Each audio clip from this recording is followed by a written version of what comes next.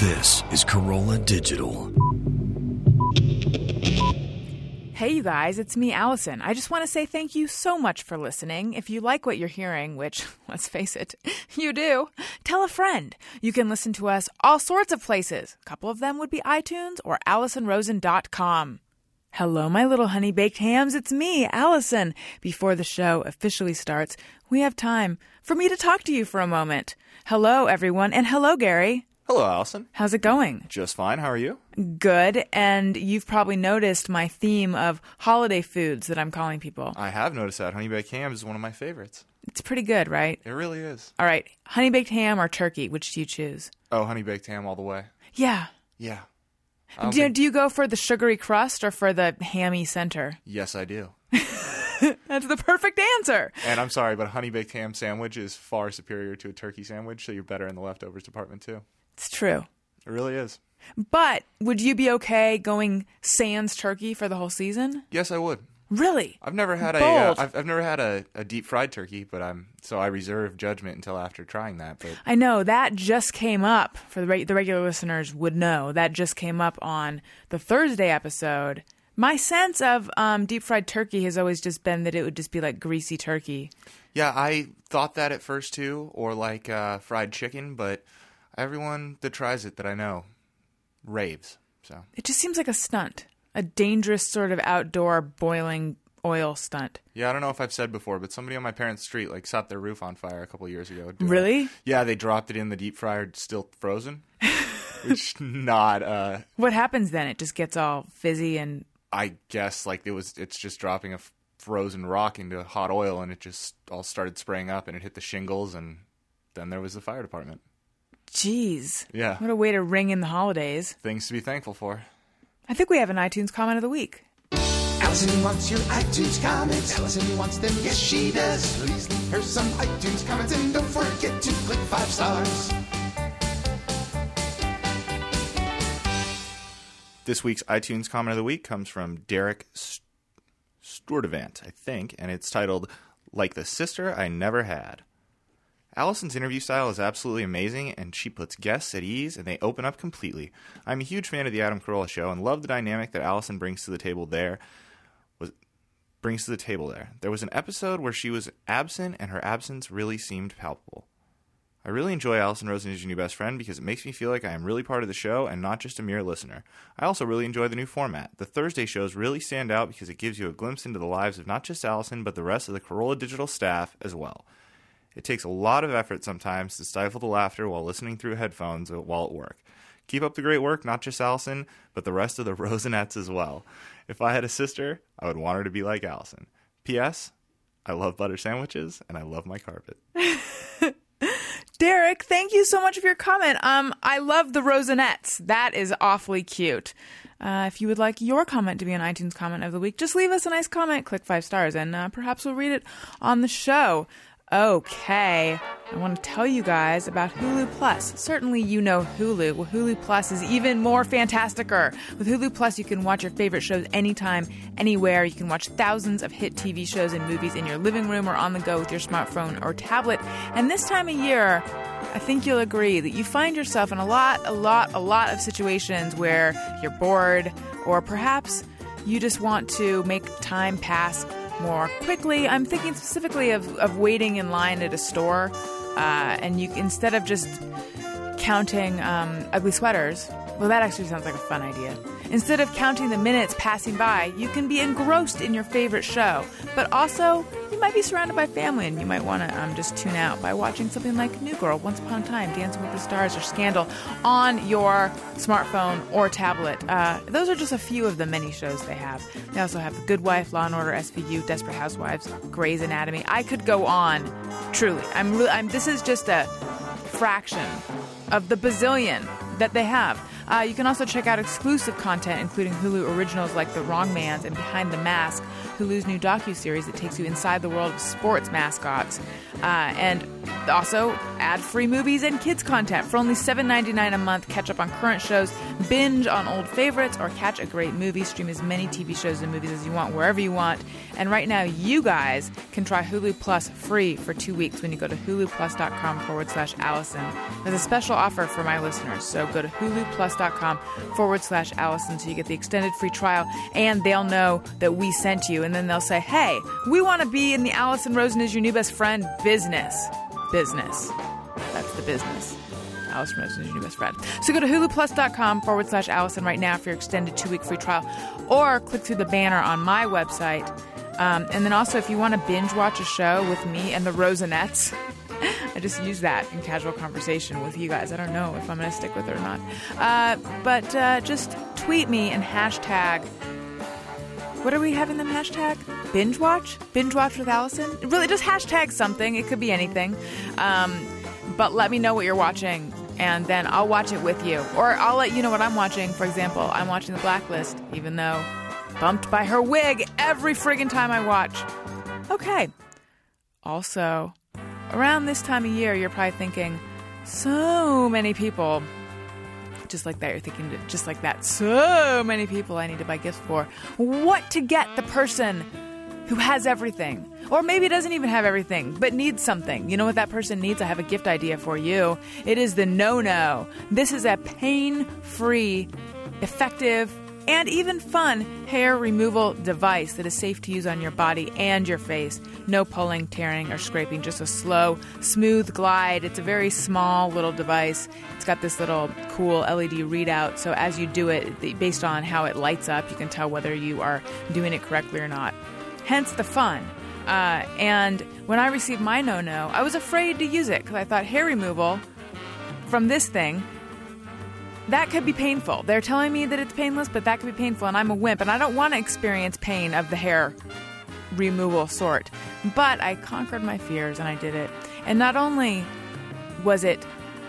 I'm trapped in a sentence that I can't find my way out of. What I'm trying to say is, it wasn't like, oh, I can tolerate this. It was, I actually didn't feel it at all. Truly.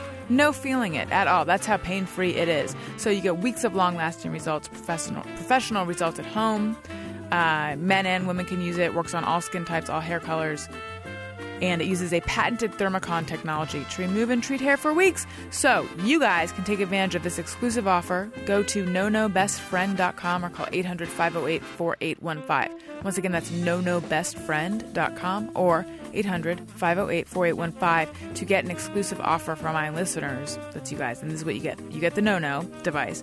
You get an exclusive facial kit so you can use it on your body and your face. You get a travel case, snazzy travel case. I can attest firsthand to the snazziness of said travel case. $100 discount shopping card, and the entire purchase is backed by their triple guarantee. So if you're not 100% satisfied, they'll refund the purchase price, refund the shipping, and even pay for you to ship it back to them. You won't risk a penny. So try No-No. Terms and conditions may apply. Okay, here is the episode with Jim O'Heir. Frankly, I'm in love with him. I think Gary is too. Nicest guy ever. Like, I was so excited to have him on, and far exceeded expectations. I know. Just the most pleasant person ever. From the moment I met him in the studio, because what happened is we were recording 2 shows back to back, and the first one, and Jim was the second, and the first one went a little bit late, and I felt really bad. I felt like he would have every right to be a little bit put out by the fact that he had to wait a little bit to get in here, but instead he was like his presence is a warm hug. I went out before we finished just to let him know, hey, we feel really bad. We'll be done soon. And he was like, are you kidding me? This is like a playground. I'm looking at the cars. I'm having a great time. You take your time. He was just so nice. Yeah. Great guy. So nice. Really funny. Yeah. Pretty much in love. I saw you whip out your phone during the show and take a little photo, by the way. Yeah. Had to. That's how you know. Jerry Gergich. So, here's the episode with Jim O'Heir from Parks and Rec. Do you say Parks and Rec or Parks and Recreation? I don't know which one I want to go with. I say both. I had a problem with Parks and Rec for a minute, but everyone who's on that show says it, so I'm okay with it. All right. Here he is, Jim O'Heir. You'll love him. I love him, and I love you guys. Here we go. Allison Rosen, Allison Allison Rosen is your new best friend. Allison, with her good times never end. Allison Rosen, doing the wavy pencil dance again. Allison Rosen, Allison's your new best friend. Hey everyone, hi, hello, it is me, Allison Rosen, and I am sitting here with Jim O'Hare, who you know as Jerry from Parks and Rec. Hello, welcome. Hey, Allison, how are you? I'm good. Now, you told me that you just butt dialed your sister. I literally, I thought it was you, because I just got here and my headphones were sitting, they weren't on my head, and I keep hearing, hello, hello, I'm thinking, so I put the headphones up, I'm like, okay, I hear nothing, something, and then I realize it's my crazy sister. Yeah, so she'll be a little concerned. But, keep them concerned. That's right. Keep them concerned. Keep them concerned. Yeah, let her keep 'em think guessing. something tragic happened. I was calling for my last words to be, I love, and then that was it. Never to be heard from again. It's actually funny how often we just accept that someone butt dialed us. Like, I never assume, oh, something's wrong, and that's why my mom is calling me but not saying anything. I just assume that her phone's in her purse, she's driving, and she has no idea that, 2 minutes of my voicemail just got taken up by the sound of rustling. Exactly. Except I'm better now, but before, if I was talking to someone and I knew they were driving and then got cut off, I had them dead. Oh. I had them in a horrible car accident. I was the last phone call they made. But I'm over that now because it happens so often. But would you call them back to make sure they were okay, or yes, you just immediately wrote them off in your mind? And then if I didn't get them, I'm like, well, that's a Christmas gift I don't have to get. Yeah, whatever I can. I'm sort of nutty. I can go from A to Z in seconds. Is Z usually a worst case scenario? The worst case scenario. Oh yeah. When I was young, I had if my parents said, "Yeah, now kids will be home at 10." By 10:15, I'm an orphan. Being raised by grandparents. I mean, I had it. Yeah, that was just. Where do you think that comes from? I totally relate to that. Yeah, it's weird. I don't know where it came from because I really was never left alone. I didn't have a lot of abandonment that I'm aware of. But it's just always been part of me, and to this day, kind of. Mm-hmm. I'm better, definitely better. But though, if someone I know who's always on time, if she's late, I'm like, okay, well, something absolutely horrible has happened, rather than she's sitting on the 101 or what is the most common occurrence. But no, I have them dead. Have you ever been right? Not that someone's died, but I mean, has your anxiety been borne out? Yeah, not often, but over the years, I've been right. Nothing too tragic, but accidents, car accidents, stuff like that. But nothing too terrible. Yeah. What were your parents like growing up? They were great, and they were maybe it's because they were always there, that when they weren't, it was odd. I was kind of a good kid, so there was, I don't know. I was one of those guys, when it came time to leave the house, I was like, I'm having a great time here. I never had that, oh my God, I'm 18, go to college, come home, and I'm getting the hell out of here. Mm-hmm. I don't think I left till I was 24. I mean, did school, came back, and even then, it was more just because I was doing theater in Chicago, and it was just more of a pain in the ass living in the suburbs, because we really had a lot of laughs. So it was, there was none of this, be home at 11 o'clock. I mean, they realized once we were adults, we were adults. And you grew up in the suburbs of Chicago? Suburb called Lansing, Illinois. Yeah, 28,000 people. What's it like? Big old Lansing. Small town, totally small. It's totally changed. Every time I go there, I do a tour of my old stomping grounds. There's boarded up homes and just sad, but I know that's what happens. But it was a good place to be raised at the time. Yeah, really good place. And you have your sister who's older or younger? I have an older and a younger. We go, my parents just couldn't keep their hands off each other. We have actually, my brother and sister are Irish twins, so they're less than a year apart. And then I came in 16 months later, and then my sister's 4 years, so they took a little break. And then, totally unrelated, years later when my dad was dying, he was at Rush Hospital in Chicago, which is this teaching hospital. Awesome hospital, but you have to repeat a lot of stuff because the students are coming in and out. And my mom, was heartbroken, and it was awesome. Awful, not awesome. My God, that was absolutely the wrong word. It was awful. It wasn't awesome that he was laying there dying of lung cancer. Paging Freud. Yes. And so some new doctor comes in and goes, well, Mrs. O'Hare, did he have any other surgeries that we should know about? Well, she wasn't in her right mind, because he certainly didn't mean anything like she revealed. So all of a sudden, all the kids are standing there, around the bed, and she goes, well, here goes the O'Hare family secret. And we're like, what the hell? And she goes, he had a vasectomy in 1968. I'm like, oh my God. Because, Irish Catholic, we were raised, and you don't, no interfering with if something happens, there's a baby. And the will of the sperm. Exactly. And then through her tears, she's like, I think that any man that will do that for his wife is just the most wonderful man in the world. Because she goes, every time he looked at me, I got pregnant.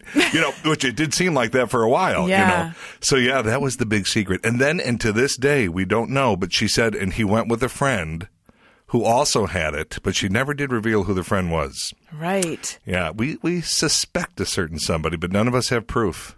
But it was funny. She thought she had to reveal this to this intern, and it had nothing to do with it. But she was upset. Everybody was upset. The man's lying and ill, and, But she had a vasectomy. That was the end of the line for us. So you grew up Irish Catholic. Yeah. What was that? I mean, I know a lot of my friends who grew up Catholic just kind of make passing jokes about all the guilt they grew up with. Yeah, it's weird. First of all, and this, people will be shocked. I'm still a practicing Catholic. I've certainly gone through my phases of its craziness. It's because there's a lot of craziness about it. I'm very much a cafeteria Catholic. Which means? I pick and choose. I believe in gay marriage. I believe in birth control. I believe in, just basic human rights, which a lot of that is not there. So I pick and choose. But I do get something. I go on Sunday and I get something out of the readings. I get something out of the tradition of it. I get something out of the singing. I don't know. Because in many ways I'm a huge hypocrite because, I don't think I'm, the book to follow if you're a Catholic in my own life. But, I try to go by the rules as far as just be a good person. Just, and I have a dear friend who runs an atheist organization in L.A. Mm-hmm. That's okay. That's totally okay. But being raised Irish Catholic, there's definitely the guilt stuff. Just don't do this. You're just raised in the church. And I'm also, and a lot of people are totally against this, I don't give any money to the Catholic Church at all because... A lot of people in the church are totally against it? Yeah, well, they're not thrilled that I have this opinion. Ever since I found out the churches were having to contribute to the priests that were molesting the kids... I'm like, oh, no. That can't be any of my money. Right. What was the deal with that? It's that the priests were kind of given is it like a payout to leave the church? Well, each parish was given an amount. You need to start ponying up, to the Vatican to help pay for all these legal expenses because now we're moving priests elsewhere and all that kind of stuff. And the minute I realized that if there was any chance a nickel of what I dropped in there every Sunday could go to that, I just can't. I mean, I just can't. Which, if everyone had my view, the church would collapse, which that wouldn't be good either, but I just can't do it. Mm-hmm. I'm good elsewhere. I certainly have lots of charities I'm involved in. Just can't do that anymore. But yet, and again, that makes me a hypocrite. I still love the religion. I'm not so thrilled with some of the people involved in this religion, but I still love the religion. What do you think it is that you get out of it when you go on Sundays? And do you do the confession and all that? I have not gone to confession. I'm going to say 25 years. Because, and again, if there's any priests listening, they're going to go crazy. I've got a huge priest listenership. That's my fear was this would be nothing but Catholic priests listening to this show as your best friend. I certainly respect priests. I absolutely have respect for them. I don't believe in my heart that they have any more direct link to the man upstairs than I do. So my confession is through my own prayers and how I do my own, I pray daily. I just don't feel like they're getting it there any quicker. I don't feel I need their absolution. You can butt dial God. I probably have. I have absolutely butt dialed God. No, but I don't feel like why do they have the power to make, literally, you can murder somebody and be forgiven by this man? I don't get it. Yeah. That doesn't work for me. So I do my own stuff, Yeah, the Mass is, I don't know. I leave there, I feel more at peace. I don't think you have to go to Mass to pray. I don't think you have to go to Mass. I get something out of it. It's strictly a personal... I'm not doing it to be, oh, look at that good boy going to Mass on Sunday. I'm 51 years old. I don't have to do any of that. But I get something out of it, a peaceful, I don't know, peaceful feeling. That's nice. Yeah, works for me. How was turning 50? It wasn't terrible, but I'm thinking the next one's 60. That kind of sucks. So I was pretty good about 50. I had a friend who turned 60, and he said, I'm even okay with this. He goes, but my next big one is 70. I thought, damn, that is crazy. How did this happen? So overall, I was pretty good. It's weird. As I've gotten older, I've gotten more work. I've never had so much work. The grayer I got, I have the opposite of a woman in Hollywood. I was allowed to get gray and be a character and work, as if women don't have that. So no, it was not terrible, but it could creep up on me. I mean, I didn't do any crazy purchases. I don't think I've had a midlife crisis. I don't think. Because I have a job where I get to do crazy fun stuff all the time. And so I think every day might be my midlife crisis. Maybe. I don't know. So did you get your start in theater? I trained at Second City in Chicago, and then I got with a group of 6 people, and we formed a comedy group called White Noise. And we strayed away from the improv, and we did more scripted comedy. And I loved it. Still to this day, I love sketch. Were you writing some of it? Writing, performing, building. Sets, props, you do everything because you have no other choice.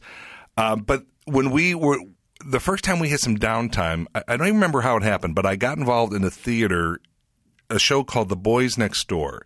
And I played this mentally handicapped guy obsessed with donuts. And I know, it's crazy. And I just remember thinking, wow, this is awesome. As much as I have felt that about sketch comedy, still do, and comedy in general, there was a crying scene. There was a girlfriend scene. It was like, wow, this is really different. Nothing I've ever experienced. And that kind of sparked all of a sudden I'm auditioning for all sorts of theater in Chicago. Because I'd kind of been afraid. Maybe I'm just a big, wacky, funny guy who can't do anything else. And like they say, and I totally agree, some of your best dramatic actors are comedy people. I mean, we've seen Robin Williams do some amazing stuff. It became my world then. Didn't pay the bills, but it became my world. So that's what I did. Mm-hmm. And then I worked in Chicago in the downtown to pay the bills and barely paid them and sometimes didn't. And, You worked downtown doing what?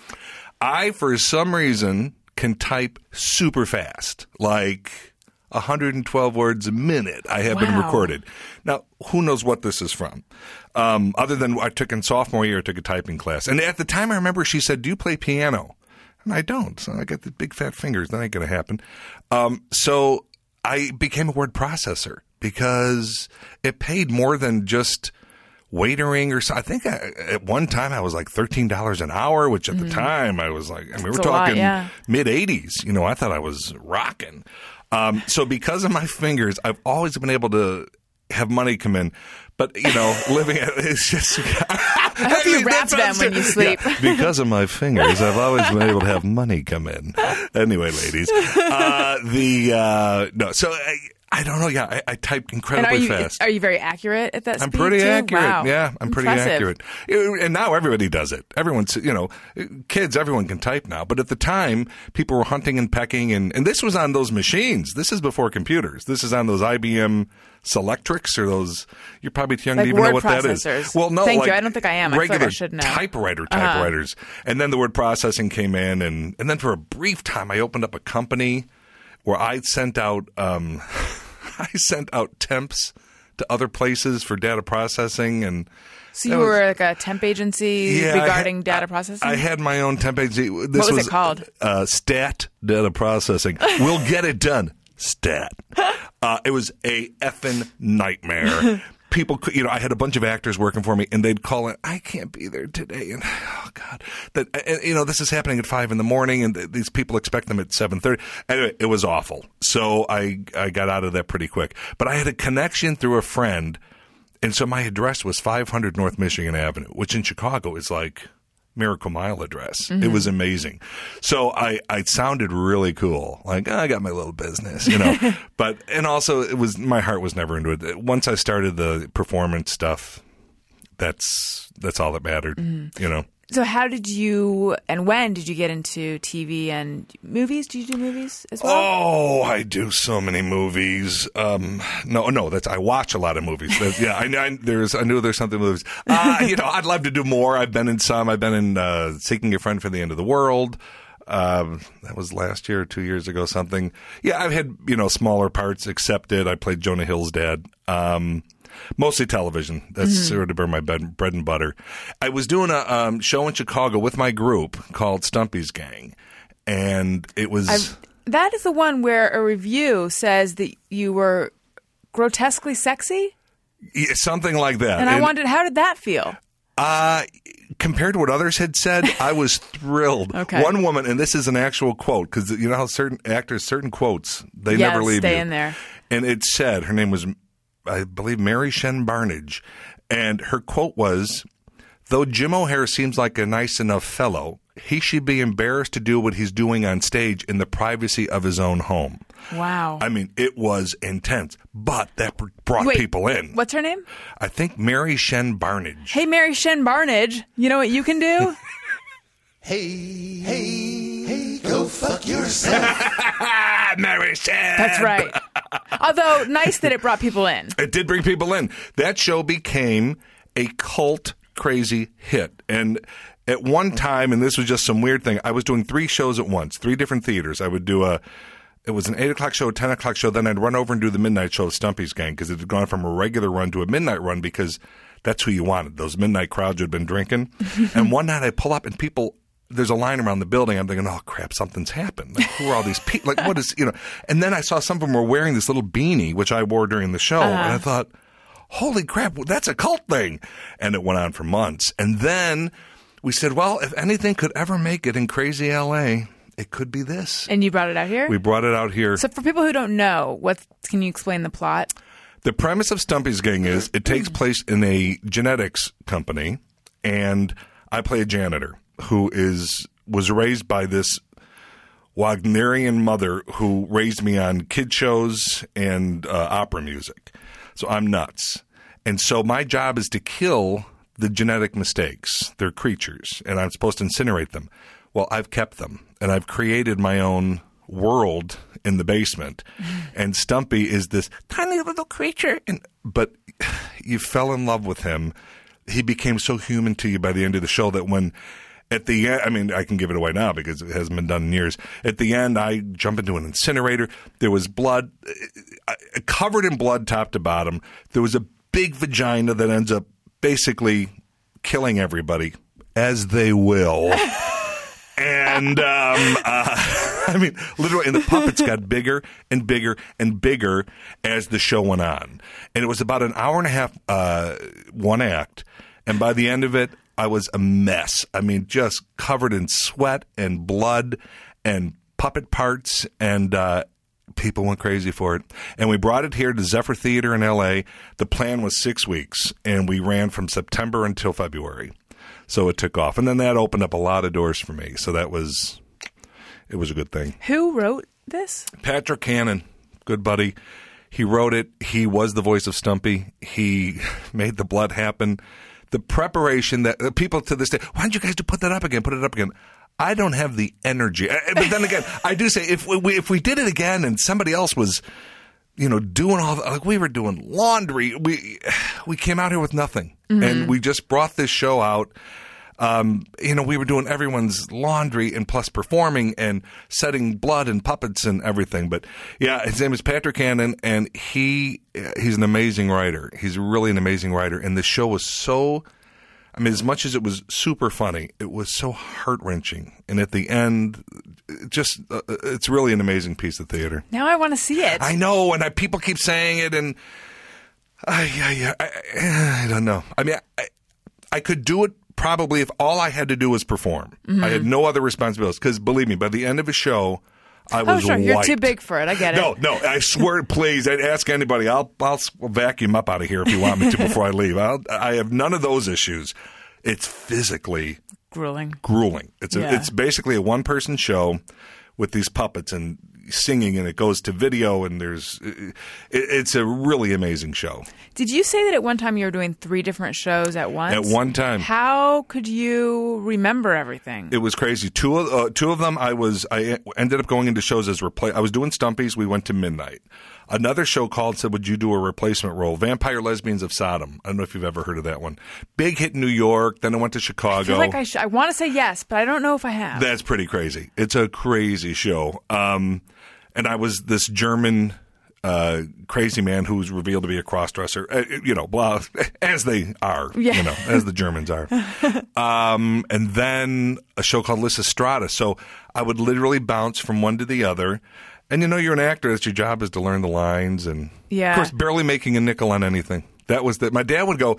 So explain this to me. You go to work downtown all day, then you do these theaters where you lose money.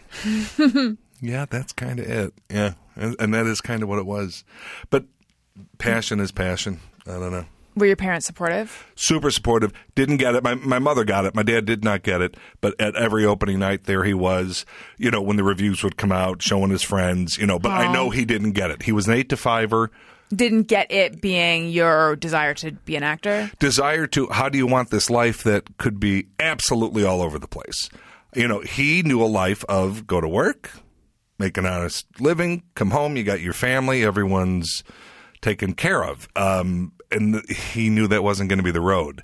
What did your dad do? He was in insulation, industrial insulation. Yeah, so sexy. And sometimes he put on what was that stuff called? Oh, there was this really cool. Oh, Kalo insulation would sometimes go on the pipes. Oh yeah. He put the Kalo on the pipes. No, by the end he was more corporate than he was hands-on, but he began hands-on. But a different world. And my brother's in that world. My brother's a pipe fitter. He ended up going down that path.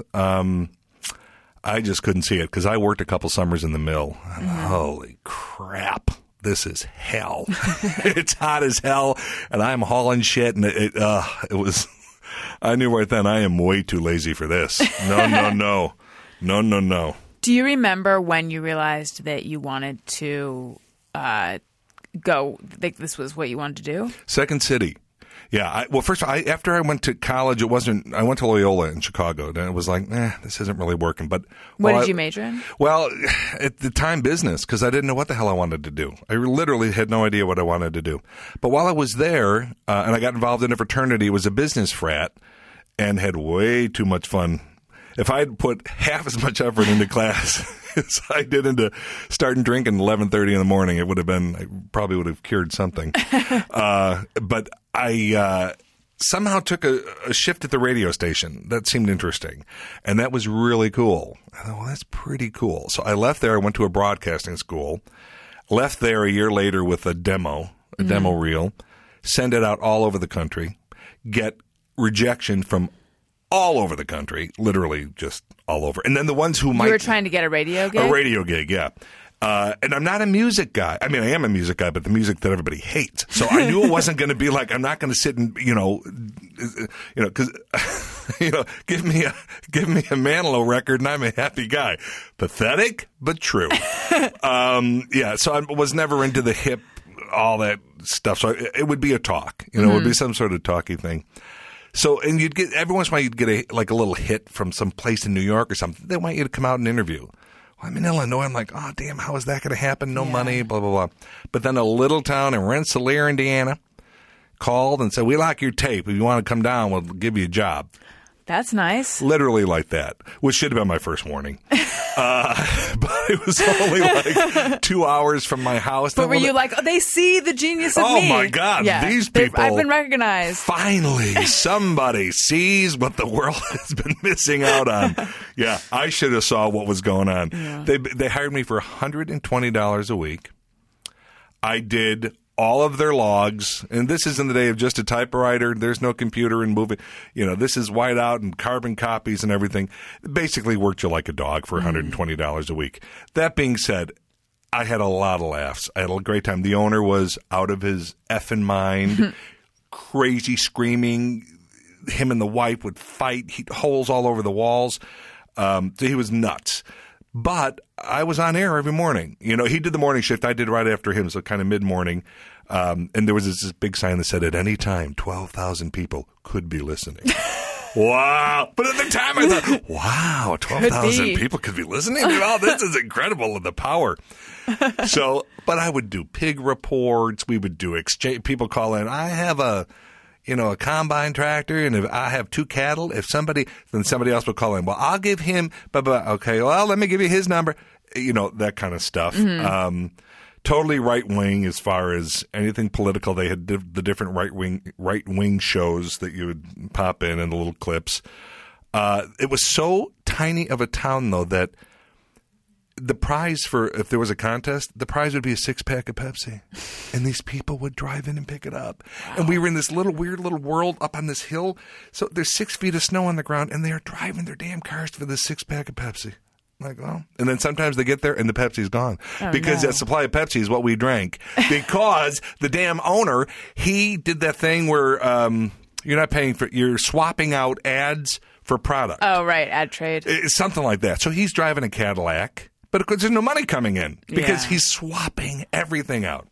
So, yeah, but $120 a week, and my check in a year only bounced twice.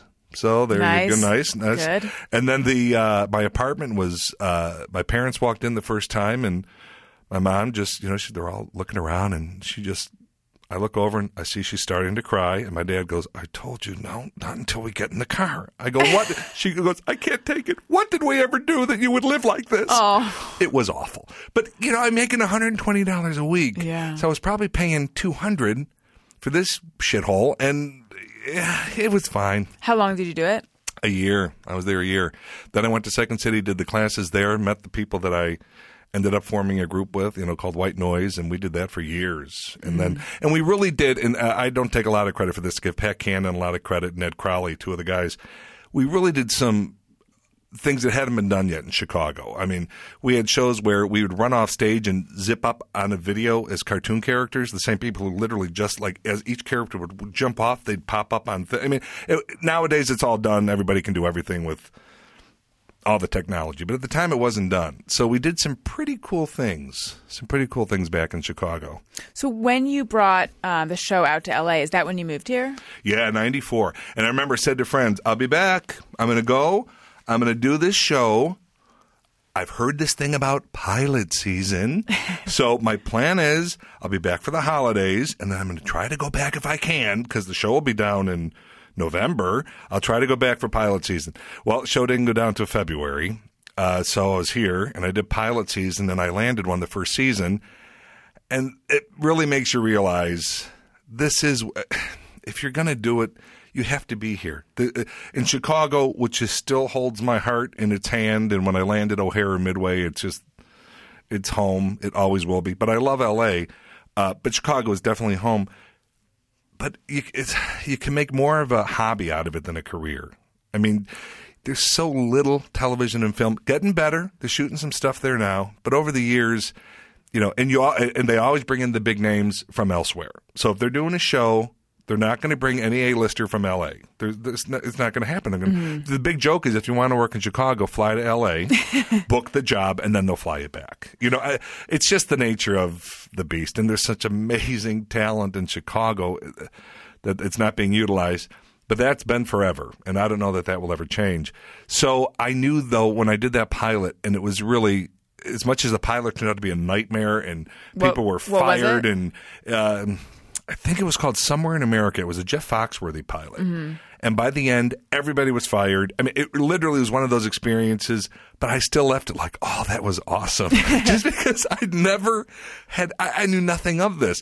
I pull up the first day and my name's on a thing. I'm like, oh, what? The whole thing was crazy. So by the end, first they fire the wife, and then they fire a kid. Oh, my God, everyone's getting fired, but I'm still here. My name's still on there. And then, of course, we all got fired. And then they redid it. Nothing ever happened with it. But I did realize then this is it. And I had also, and again, it doesn't normally happen like this. The same day I got the official word on that pilot, I got word that I had booked a film with, an amazing film. Wow, I hope I don't get emotional talking about it. It was called Ed with Matt LeBlanc. And it was, well, there was a monkey. Anyway, I'll try to keep it together.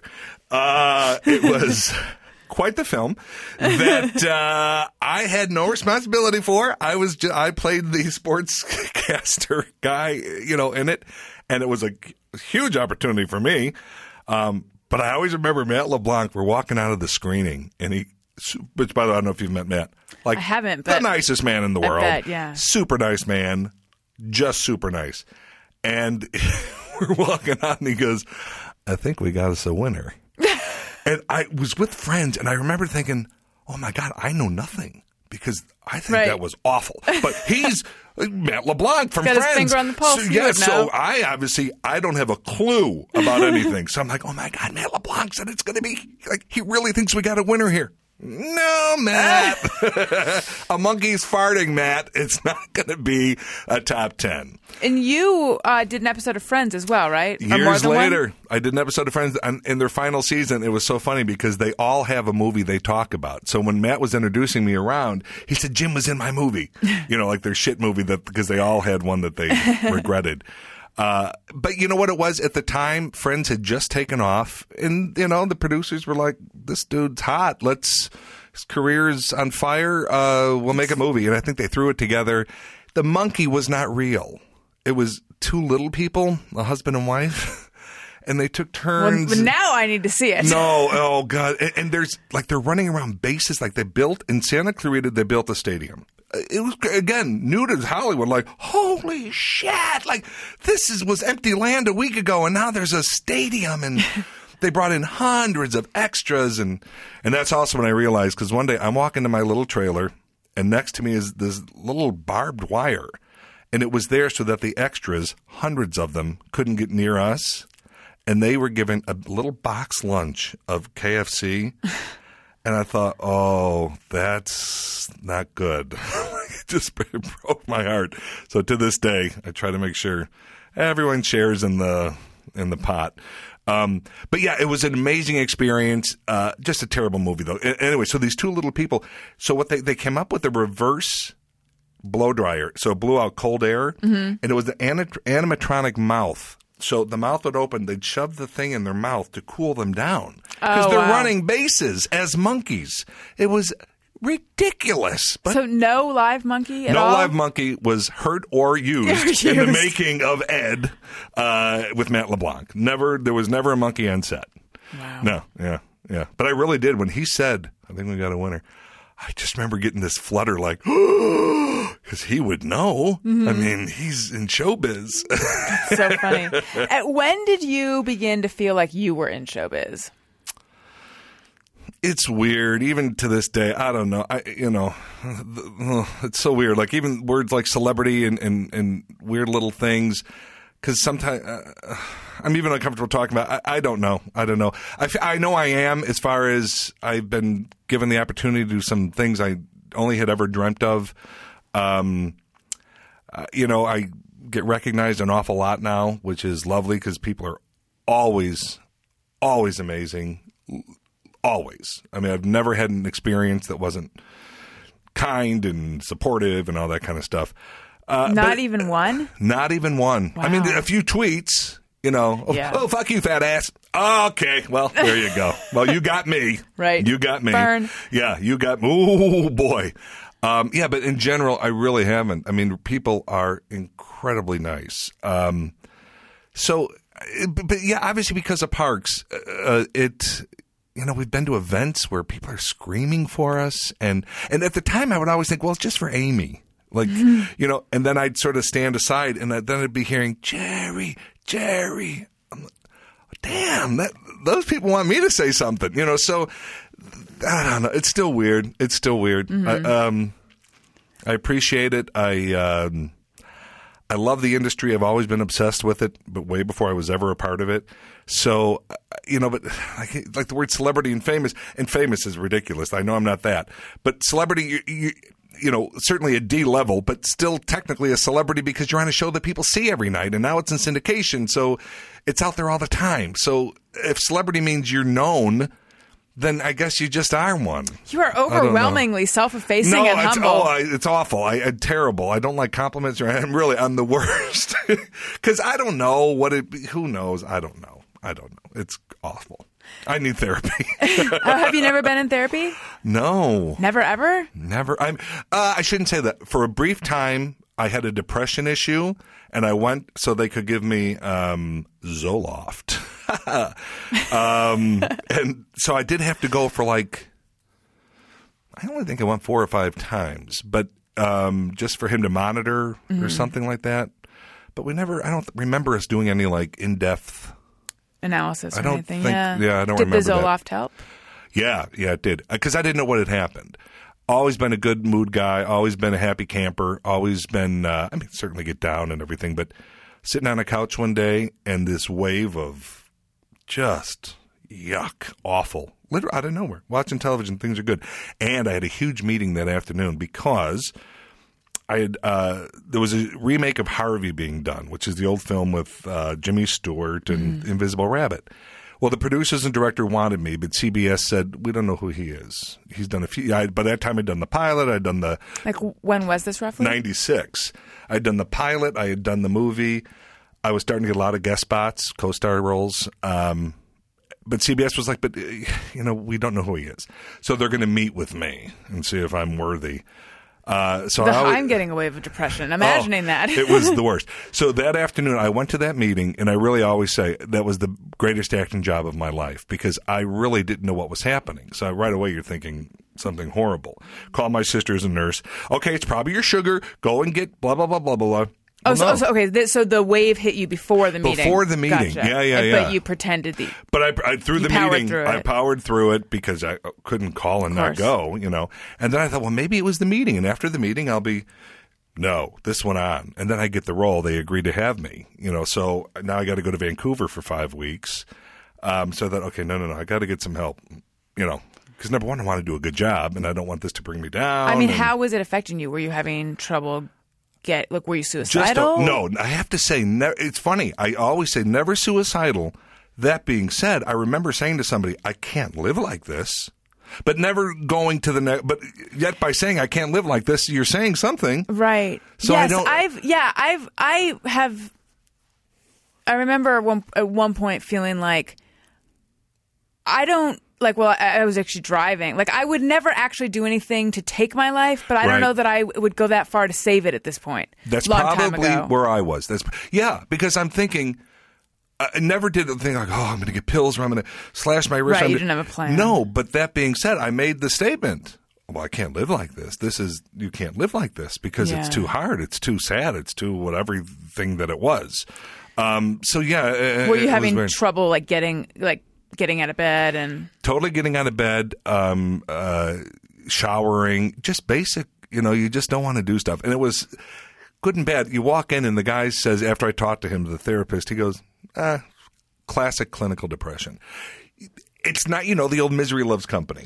So when he said classic, I'm like, oh, okay. That means we can right away I was like, okay, I think that must mean we can work this. And he really was like, you'll be fine. It's going to take some time. We're going to have to figure it out, blah, blah, blah, blah, blah, blah.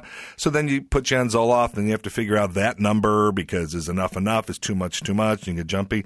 And what I learned mostly, because also what it led into was horrible panic attacks, which I didn't know anything about those. I didn't know what that was until I was at an audition once in maybe Westwood, I don't know where the hell, or Santa Monica, and I literally didn't know what was happening, but things were shaking and sweat was coming. I didn't know what was happening. I thought, well, here we go. This is the end here. You thought you were dying. I will die. And people will say he died doing what he loved. He was at an audition. Sweating. Oh, he was in the business. That's good how he died. Yeah, he's 34, but God love him, he's dead. And so he explained that to me. And the thing I've learned, and if anyone's listening to this who has panic attacks, the best thing that helped me was when I finally realized when you know what something is, it takes away all the fear. So literally, as they would happen again, I go, oh, I know what that is. Okay, I'll get through this. So that made a big difference. And I haven't, thankfully, knock on something, many years since any of those issues. What happened at the audition when the panic attack came on? Did you pass out? No. I thought I was going to because you get totally dizzy. totally Right, you get like tunnel vision. I think. tunnel vision, and it was all weird. And there was some Batman thing on the wall. I mean, I don't have a great memory, but that memory is very vivid to this day. And I remember, thankfully, I'd only been out here a couple of years. I didn't know a ton of people, so I didn't know anybody there. So nobody was talking to me or gave a crap. But I remember thinking, okay, this is where I'll fall. Like I remember saying to myself, okay, you'll go down here, and then they're going to have to go through your wall. I mean, I remember having these things about then they'll go through my wallet, and that's how they'll get my home address. I mean, but thinking all of it as it was happening, and yet it probably only lasted a minute. I don't even know. Did you do the audition? Yes. Hell yeah. Oh, my God. I hurt myself on Parks a couple weeks ago. I'm just now off crutches. I finished that damn scene. I'm sorry. You're an actor. There's a damn job in front of you. You got to do it. Hell yeah. Yeah. So I did, but it was terrifying. And then when I realized that that's something that a lot of people deal with and there are ways to get help, I was all about give me the help. Just give me the help. So then I ended up going to Vancouver for the 5 weeks, had the time of my life, with the caveat of the occasional panic attack that I could get myself through, but unfortunately sometimes it would happen on set. Mm-hmm. And I don't want anyone to know what's happening. It's hard to hide flop sweat because you can't. So I kind of confided to one of the makeup girls, and she was like, oh, my God, my husband deals with this. Don't you worry about it. Blah, blah. Anyway. Did that make you feel better? Oh, my God. As I talked to people, I felt better because everyone's got a story. Right. Everybody's got a story. Yeah, and at first I was like embarrassed. I'm not on Zoloft. I don't take pills. No. Then I was like, telling I'm on Zoloft and I take this and I have panic attacks. And because the more you say it, there's something about the freedom of saying it like that. It takes the power away. Sort of takes the power away. And then when other people go, oh my God, I dealt with that. And then I did this and I did that, and they're better. So that was totally relieving. I loved all that. I remember reading an article by someone who was talking about panic attacks, and she said she was at a dinner party and she was afraid she was going to have one, and she just told the person next to her, I'm afraid I'm going to have a panic attack, and somehow just by not being alone in it, right. She didn't have one. That makes perfect sense. And then for me, what someone told me, because I have had a few of them, not in a while, thankfully, but this was a therapist who told me this, and I don't know if it's true, but it's always helped me. She said that when you feel one coming on, just concentrate on your breathing, because a lot of times what happens is you feel it coming on and you kind of stop breathing or you slow your breathing because you get nervous, and then that just exacerbates the lightheadedness.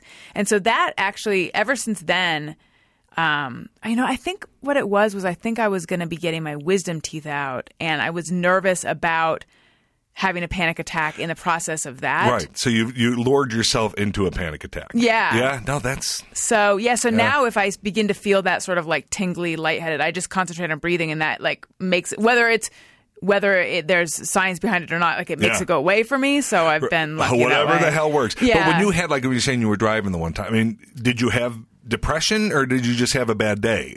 When I had that thought about, that I was, well, actually, a friend of mine, I was in mourning at that point. A friend of mine had died or committed suicide, actually. Yeah. And I was very upset about that. And I just felt like this world is not the one that I did not sign up for this world. And this world where bullshit comes out of nowhere and I didn't see it coming and fuck that and et cetera. Yeah.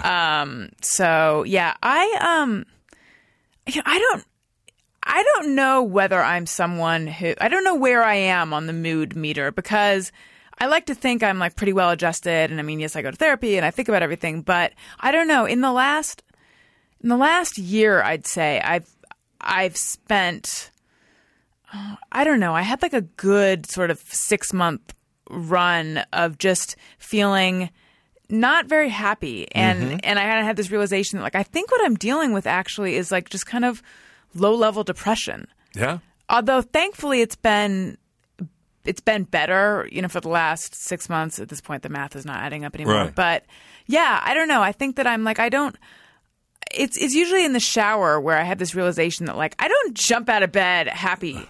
to face the day at all. Yes. And I want to, but I just don't. I don't do that either. No, but also, the brain is this major thing that we know so little about, Yeah. and we don't.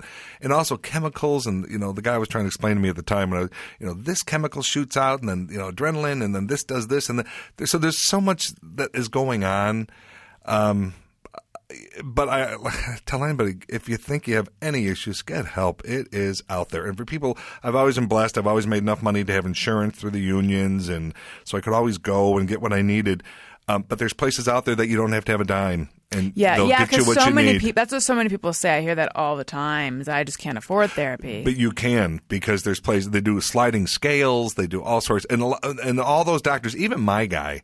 At the time, he was like, before he officially put me on Zoloft, he gave me samples. He goes, I get this stuff. He opened a drawer with just boxes and boxes of pills. So they get a lot of freebies because they want, the drug companies give want it, or them the to. drug companies, yeah. Yeah, so and they give those to people who need them. So I always tell people that you don't have to suffer with that. Certainly not alone. So do you have any sense of what it was that brought on the depression? Well, that's what's weird. I don't. Because, of course, according to this therapist who I saw 4 or 5 times, my dad had died in 91. Now, this was 96 when this happened. Some leftover stuff. Did you? But I did grieve. Oh, did? my God. Yeah. Believe me, when I get into a crying jag, I'm into a crying jag. No, I mourned. No, I'm good at that. So you were 29 when he died? 30? 29, yeah. Yeah. So he died young. I mean, he was 56. So which, I'm young. 51 now. So, but a smoker all of his life. And, and plus he had a combo of lung cancer and mesothelioma from the asbestos from working with that when he was younger. Yeah, yeah. So it was like a combo of the whole thing. But yeah, so maybe that was part of it. Maybe the loss of friends when I moved from Chicago, because I literally said, I'll be back. Oh, my God, I'm not staying. And to this day, they'll all tell you they knew I was never coming back. They literally will say, we knew. That's why there were so many tears when I left. I'm like, it just seemed like I'm like, I'll be back. And, and they all knew better than I did. Who knew? So yeah, I don't know, because things were going great. When that hit me, that's the worst. That's the worst. Things were. Here I'm going to meet with CBS. I've been working, so I got some money in the bank. I mean, it was not a typical actor.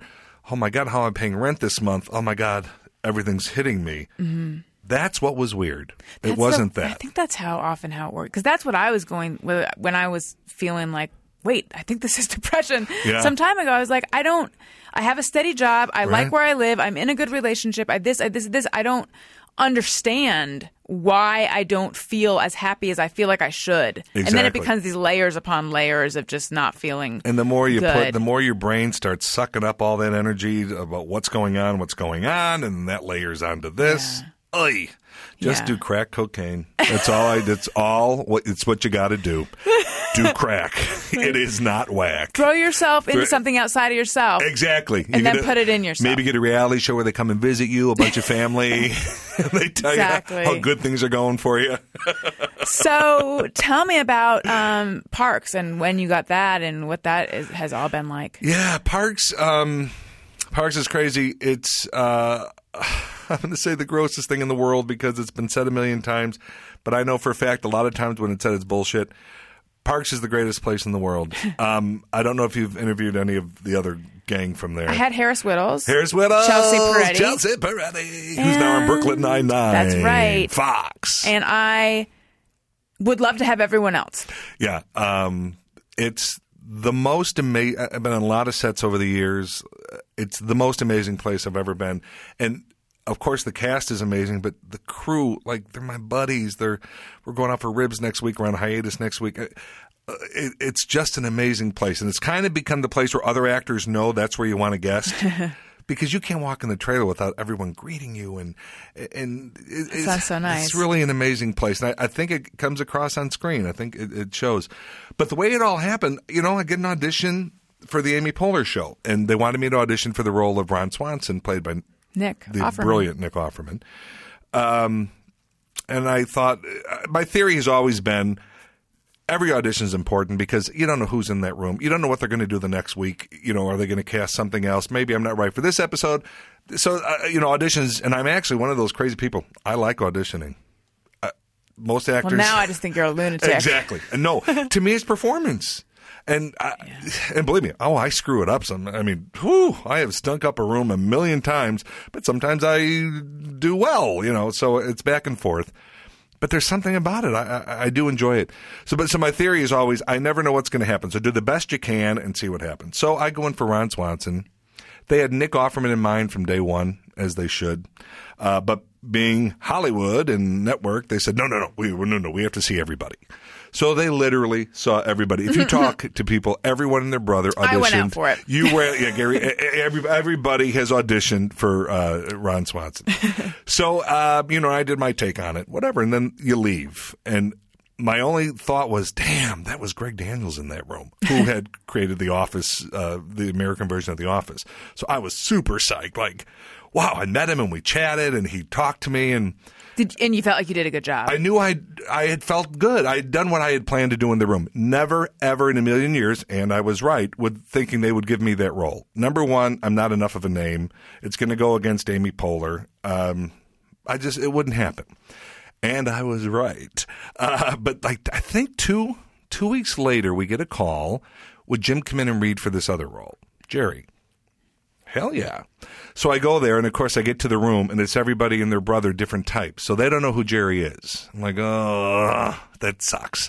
Because, so it can go a million different ways. There's the skinny guy, there's the fat guy, there's the tall guy, there's the short guy. And that sucks because is it because you feel like, oh, you're just there to help them figure out what they want? It's that, and since they don't know, it can go a million ways. Like if they've decided Jerry needs to be, this 280-pound Jim O'Heir type, then there's going to be the 6 guys that I know that I'm up against all the time. We're going to be in that room. Well, this was us and everybody else. I'm like, damn. So the odds, it's a lot of competition, which is the nature of being out here. I understand that. So I did it, and they let me play around a little bit, which was fun, a little improv stuff. But they were honest. They said, we don't even know who Jerry is. I said, okay, and I do it. So then I leave. And then about a week and a half later, we get the call, and my agent calls, and she said, well, here's the thing. They want you for Parks and Rec. I said, oh, my God, that's awesome. And she goes, here's the thing. The old caveat. She said they have 6 regulars, and that's who they have to cater to. They have 6 episodes. They think it could lead to something, or it might not lead to anything. So in a way, you're going to feel like an extra for those first 6 episodes. On the other side of the barbed wire with your KFC. Exactly, with my little box at KFC, looking at those assholes eating off of the catering truck. To me, it was a no-brainer. This is Greg Daniels, and Mike Schur had been working on The Office also. I said, look what happened to those background characters, your Kevins and your Phyllises and your Stanleys. These people have become iconic because I was obsessed with it. Mm-hmm. I knew Steve in Chicago, Steve Carell, so I began watching because of him and then immediately became obsessed with the show. So for me, it was a no-brainer. I get where they were coming from. Like, you don't want to go on a set and feel like you're – because I've done enough work that I don't need to be – and believe me, there's nothing wrong with background work. God love those people. They work a lot of hours for very little money. But they, number one, were going to pay me guest star money, and we'll see what happens. So by the 2nd episode, I had lines, and then – at the end of the 6th episode, they said, we need some tags. No one's available. They called my people, can Jim come and do some stuff with Amy? They just want to throw some stuff together. And so the 2 of us went into this forest and just improv some scenes. And supposedly that's the day that the producers were like, okay, he can play our game. You must have really enjoyed that, right? Oh, my God. Please. But nervous. Amy Poehler. Yeah. I mean, and I had met Amy in Chicago 100 years ago. Yeah, Amy Poehler, she's so mean. She's a bitch. Oh, my God. If the sex wasn't so good with her, there'd be no reason to have any communication at all. She is like the nicest woman alive. Yeah. And we just played, and it went well. But still, you don't know what's going to happen. Well, then the show gets picked up, and they bring me back. And then by the following Christmas, I think I was in Miami. I don't know, doing something. And I get a call saying they want to negotiate to have me as a regular. I was like, damn. So Did you have the sense that might happen? I sensed it, but I know people who have been in this spot before, and I also knew some of the office people, and that took a while for that to happen. It happened to me sooner. But also the office had so many more people involved. But they gave me my own episode before I was even a regular. Like season 2, there was an episode called Park Safety where it was my episode.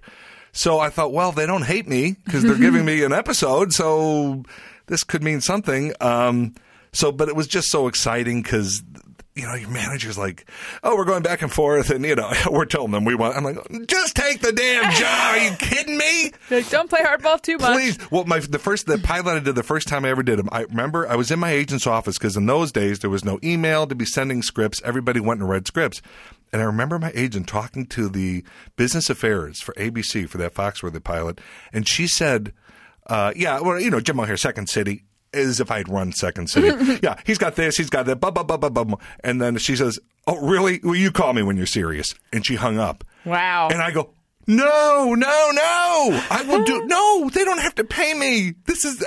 She's like, this is the game. And of course, by the time it was all said and done, the numbers went up. It's just the game that these people play.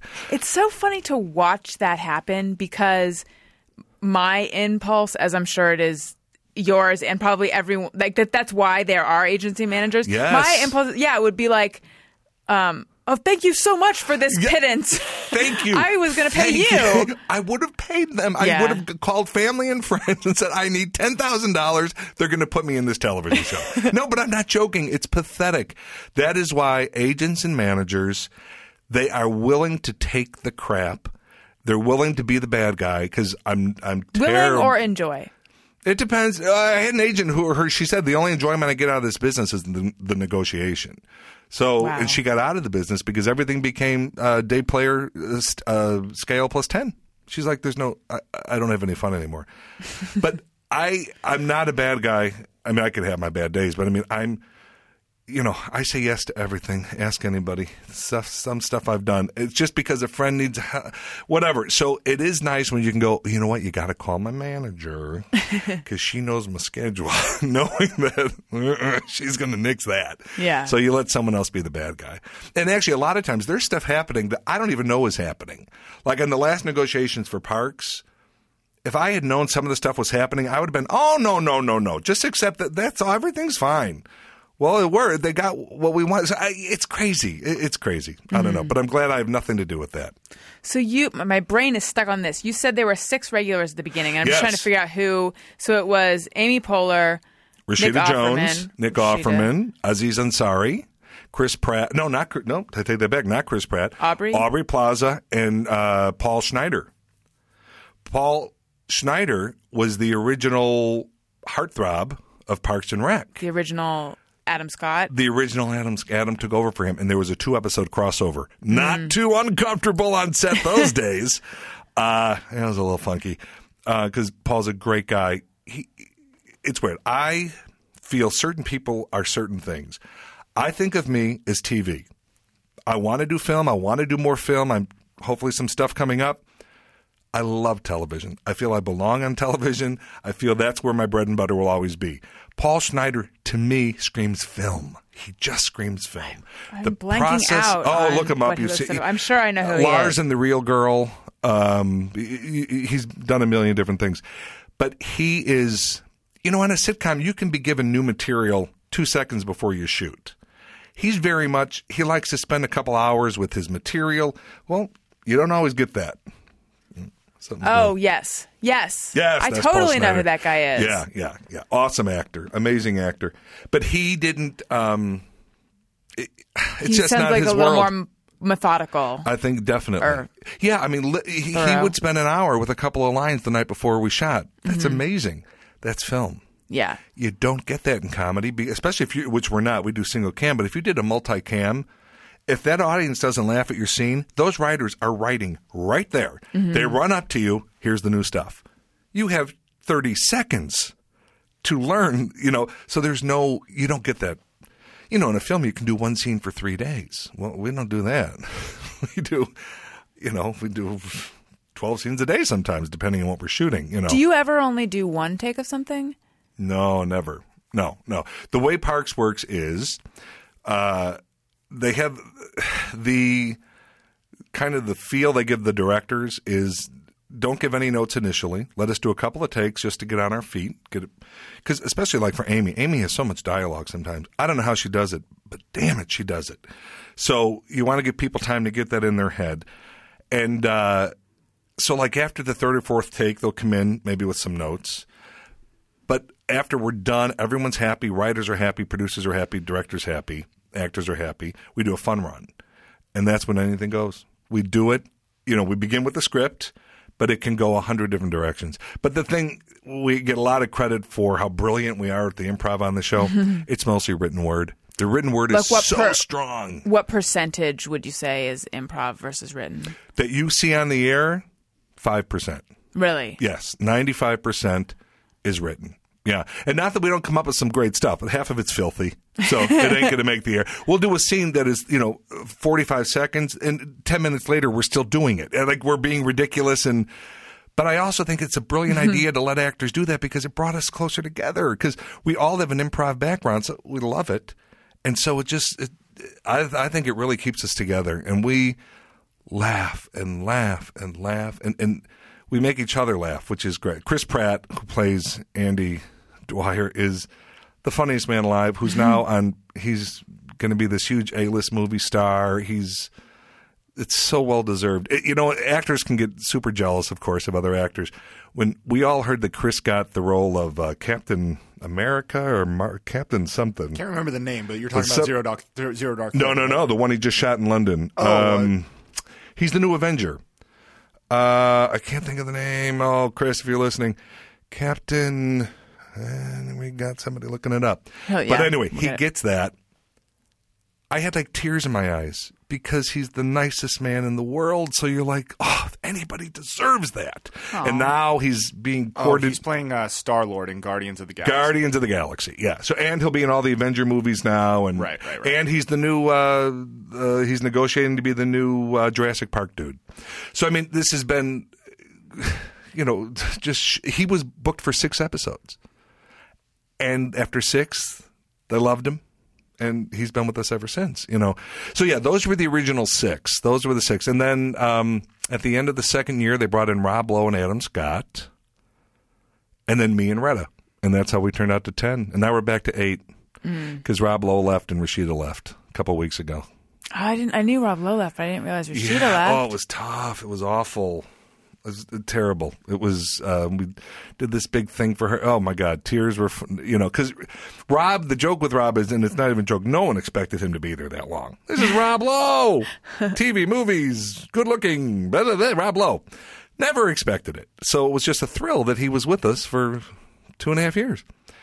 But Rashida, I don't know, she was there from day one. Yeah. And so there was this big thing we did for her goodbye, and it was just people crying, and oh my God, it was tough. It was tough. And it's also the precursor to, Parks is definitely winding down, whether it's this season, whether it's we get a taste of next season, that's all up in the air. But we've done, at the end of the season, we'll have done 112 episodes.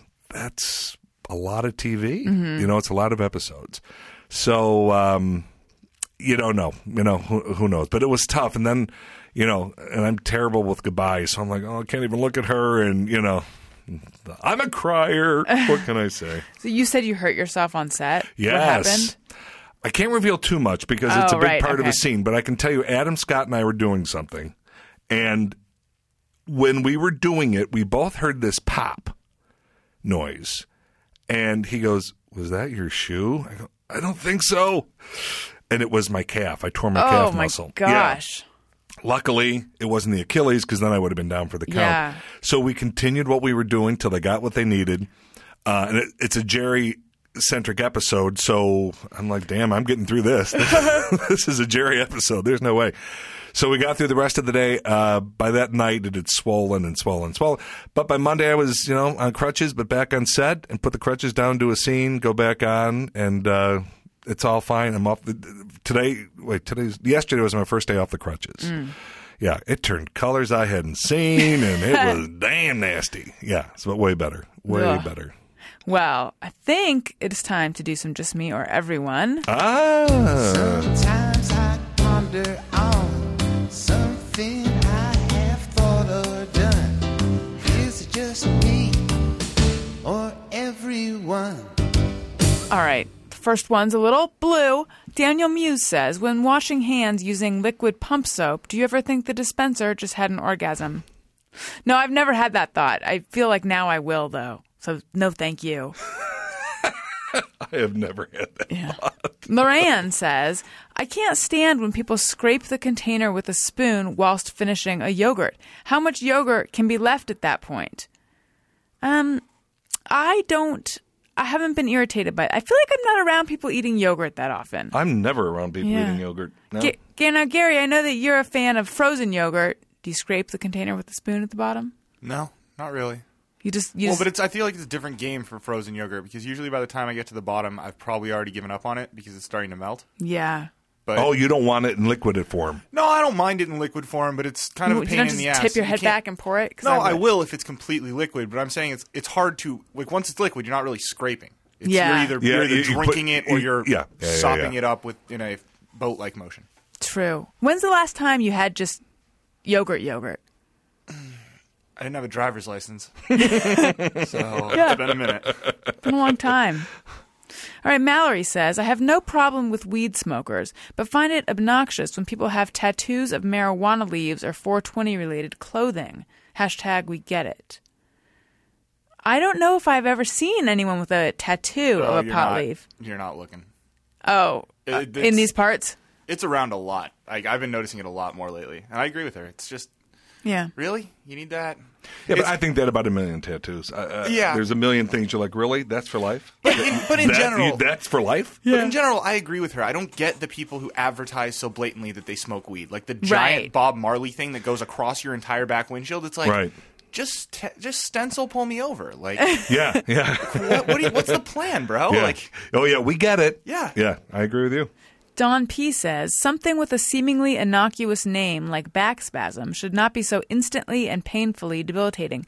Yes, I haven't actually had that thought before, but now that you say it, I totally agree with you. Totally agree. Yeah. Oh, my God, a back spasm That brings you puts to you your out. knees? Yeah. Holy crap, yeah. It should have a name like back attack.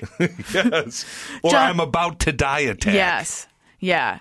Yeah, orthopedic pain is some of the most frightening. It's the worst. I mean, it brings you down to your knees. And especially and then when you have a couple days before it gets better, and every movement, Yeah. everything is painful. Oh, damn. Jonathan Coulter says, just me or everyone. I don't like texting my parents. I like talking to them, and it's the exact opposite for everyone else. Oh, interesting. Well, you know what, Jonathan? My parents are dead, so I wish I had the opportunity to text them, you son of a bitch. I didn't even bring that up right now. B. Slammin says, when I make snacks I'm dying to eat while watching a movie at home, I begrudgingly refuse to take a bite till the movie starts. I don't do that. I mean, you have more self-control than I do. I don't do it. Look at me. Do you think I've ever held off? Hell no. That food's ready. Start eating. Brent Hudson says, the correct way to write a number such as 525 is... Okay, so those are the numerals, and then he says, is 525, and then he wrote out the words. But on a check, I write 525. I go back and forth. Well, first of all, I only ever write checks for rent, pretty much. But sometimes I put the and in, and sometimes I don't. I surprise myself every time. I was taught Brent's way.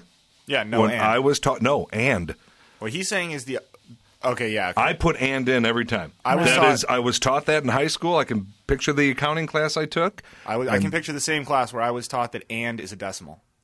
When you put the word and in written out form, that means decimal point. Oh, So interesting. 525 would actually end up being $50.25. If you were to, I mean, Right, no, I see. $500 Because for- actually, then I double and. Because Okay, I'll yeah. do like 505 yes, and you're right. 00 over 100 or whatever. Yeah. I even do that weird thing. I do the I 0 do that over too. 100 thing because that's That's my what they- parents I always even do the Yeah. no /100. Yes, sometimes, and yes. then for some reason, I have it in my You really have to make sure to draw the line from the and to that thing because someone could write in something. Exactly. Boy, they have us. I tell you, we have all learned the same stuff. Yes. In the history of checks, how many times has that happened that suddenly you are overdrawn because someone snuck in the word 5. Yeah, never happened. Never happened. All right. Brent, I'm even, I won't, if I'm depositing a check, I'm nervous to even endorse it till I get to the bank or the ATM. So much check fear I know, but drummed into us. Like I've been doing, and this is shocking because I'm more like you, but I've been even taking pictures of the checks and depositing it via picture. Really? I have done that. Yes, I have. Been, I feel like this is going to come off as some sort of humble brag, speaking of Harris Whittles. But my bank, it has to be a small check. If it's a check over $500, you can't do it. I'm B of A. Who are you with? Citibank. Oh, because B of A lets you do it for... I have done it. I haven't been told I couldn't. Huh. Yeah. Maybe I should switch. I would like to be able to do that. Brent Hudson says... No, David. That's right. David says, being in a library is fertile ground for clowning around because I feel the forbiddenness of laughing magnifies joke potency. Oh, yeah, that's the case for any place. Mass. Yeah. Plays. Who hasn't? Yeah. If I start any serious place. Absolutely. Funerals. I have had to leave a friend's father's wake. And believe me, I am very reverent and I'm a Catholic. My God, I've been to 1,000 wakes over the years. But we started, and I had to walk away from the casket. And now that's horrible, but his dad had a great sense of humor, so I really feel like it would have been considered okay, but still I felt terrible. Marcus Engstrom says, I prefer to sleep with just a lone comforter, no sheets or blankets. No, I prefer sheets and blankets and comforter. I want my sheets. Yeah. I like the feel of the sheet between it. Favorite thing, super cool in the room. You're all toasty underneath. You run to the bathroom maybe, and you come back, and it's still toasty warm, and you crawl in there like, damn, that's nice. My favorite thing is when it's all cold, and then you have the electric blanket, which I've become a very recent within the last couple of years, electric blanket convert. It's really nice. I haven't done that. It's all, if the room is cold enough, right? It's really electric blanket is about the greatest thing. Yeah, but did you have one in childhood? I did, but because my parents grew up in Virginia. Oh, but for instance, I got to college and all my friends were from New York and stuff, and one of them came to visit and had never heard of such a thing, and it which just blows my mind being from the East Coast. Right? Yeah. No, electric blanket, greatest thing ever. It's like being hugged by your bed. But my mom's got me petrified that I'm going to leave it on and start a fire. Right. But that's good because I'm petrified of it. I'd never leave it on. But does that even happen a lot? Do people burn down? I know radiator. I know if you leave those portable heaters, you can certainly burn your house down. Right. But I don't know about because don't There's they all turn sorts off? of Don't they have turn off they gadgets? Do now, or for sure. Now it's after 4 hours, they'll just turn off. They just turn off. Yeah. I don't know.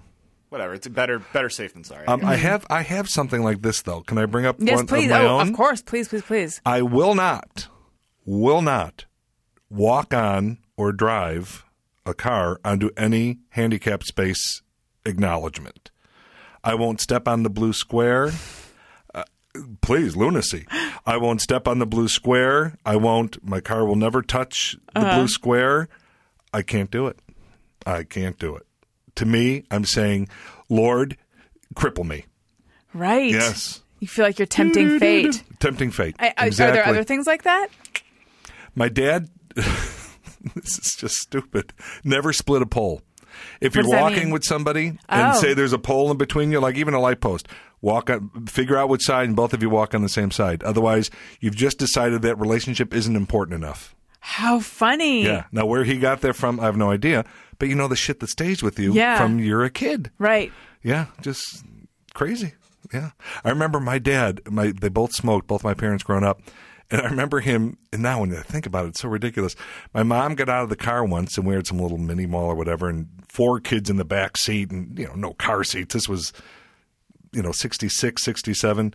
And she took her cigarette, and she put it out and it hit the ground. And my dad goes, that's a classy woman who won't walk in the store with a cigarette.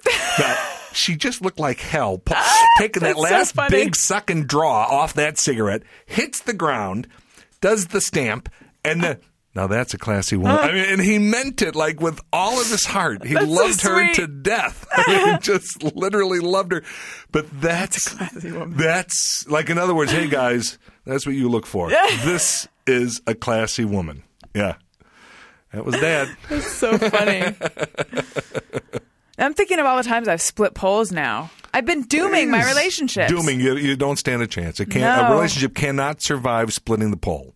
Or even like a planter or just all sorts of things. Something that's that okay. can be moved, fine.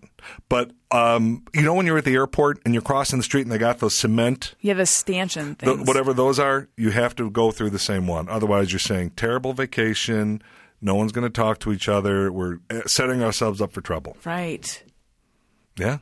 Turning Man- over a new leaf now. And this is the man who knew a classy woman. So Well, he knows what he's talking about. he knows what he's talking about. Well, Jim, thank you so much for being on my show. This I really, was really awesome. enjoyed talking to you. So everyone can follow you on Twitter at Jim O'Hare. Yeah. And- on Facebook and I don't know what else. I think that's all I do. They can watch you on Parks and Recreation. Yeah. I have another. There's a movie on Ion called My Santa that just came out last week, but they're rerunning it a whole bunch of times until Christmas. And then on Lifetime called Nonstop that came out the other day. That'll be there for a while. And then I think December 29th, I have a film called Wrong Woman coming out on Lifetime. All right. I believe. These could all be dates I'm wrong about. Could even be wrong titles. But I don't think so. Well, it's just a general vibe. Just a general vibe. Follow me. I'll be Something- promoting yes. it, and if you'll know what the hell I'm talking about. All right. And you can follow me on Twitter at Allison Rosen. You can follow Gary at G. Patrick Smith. You can follow the show's Twitter feed at ARIYNBF. And we have a ringtone available.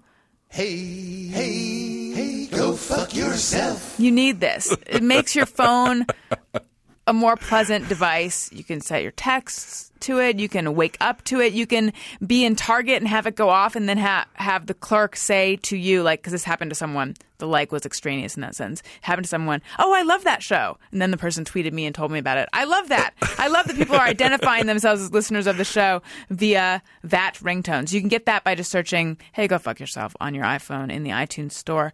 And if you're going to buy something on Amazon, which you are because they have everything, especially this time of year, you need to buy stuff. Click through the banner on my website at AllisonRosen.com. It doesn't cost you anything extra, but it does help out the show. Okay, thank you again, Jim. Thank you. This was really, awesome. Really enjoyed talking to you. Me too. And thank you guys so much for listening. I love you. Goodbye.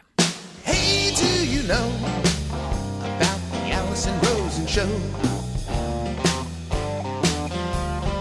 We had a good time, but now we gotta go. Thank you for choosing the Allison Rosen show. Allison Rosen is your new best friend. That's right. That's right. Those good times don't seem to end. That's right. That's right. Allison Rosen is your new best friend. Hey, do you know about the Allison Rosen show? We had a good time, but now it's time to go. Hope to see you next time for the Allison Rosen show. Yeah!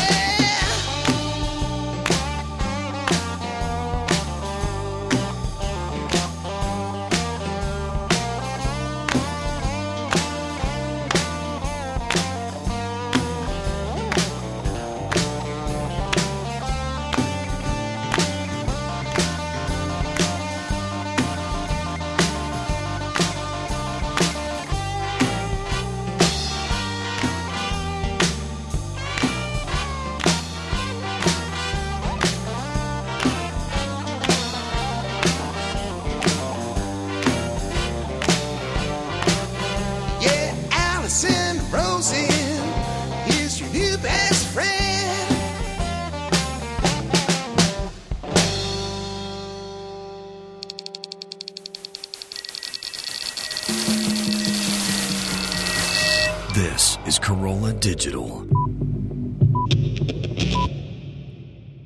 Watch your favorite shows anytime, anywhere with Hulu Plus, on your TV or on the go with your smartphone or tablet. Shows like Family Guy, Once Upon a Time, New Girl, Scandal, and more. Right now, you can try Hulu Plus free for 2 weeks when you go to huluplus.com/Allison. That's huluplus.com/Allison.